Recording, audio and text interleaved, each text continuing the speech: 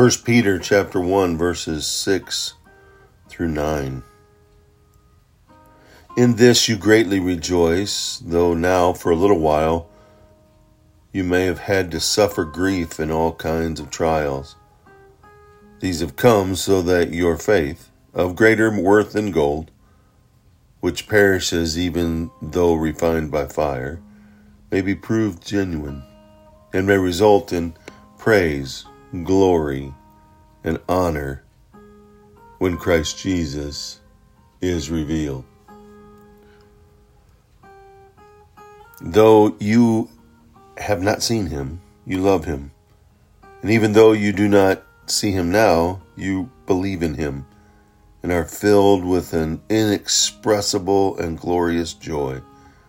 For you are receiving the goal of your faith, the salvation of your souls.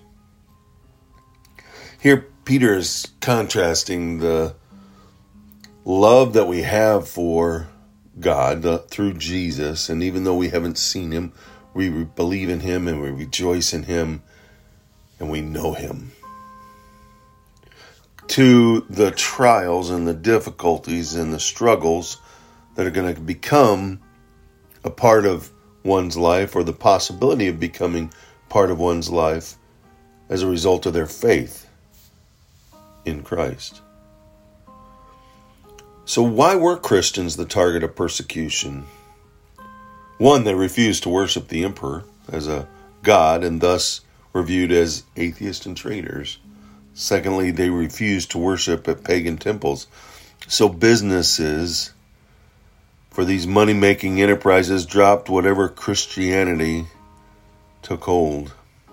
And they didn't support the Roman ideals of self and power and conquest. And so therefore the Romans scorned the Christian ideal of self-sacrificing service. Peter mentions suffering several times in his letter. And when he speaks of trials, he's not talking about the natural disasters or the experience of difficulties and struggles that happen as a result of being human. But it's the response of an unbelieving world to people of faith. All believers face these trials when they let their light shine into the darkness. We must accept trials as part of the refining process. It brings out the impurities. It takes away those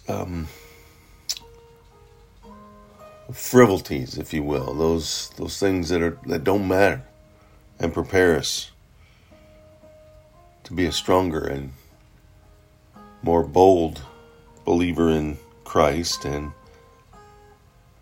prepare us to meet Christ. Trials teach us patience, right? They help us grow to be the kind of people God wants and the kind of people that people see a difference in. Does your life reflect trusting in Christ? Or does it reflect what the world is scared of, what the world is fearful of? We know the end. We know whose we are. Therefore, we can rise up and declare his name and rest in that. No matter what trials, struggles, or difficulties arise around us.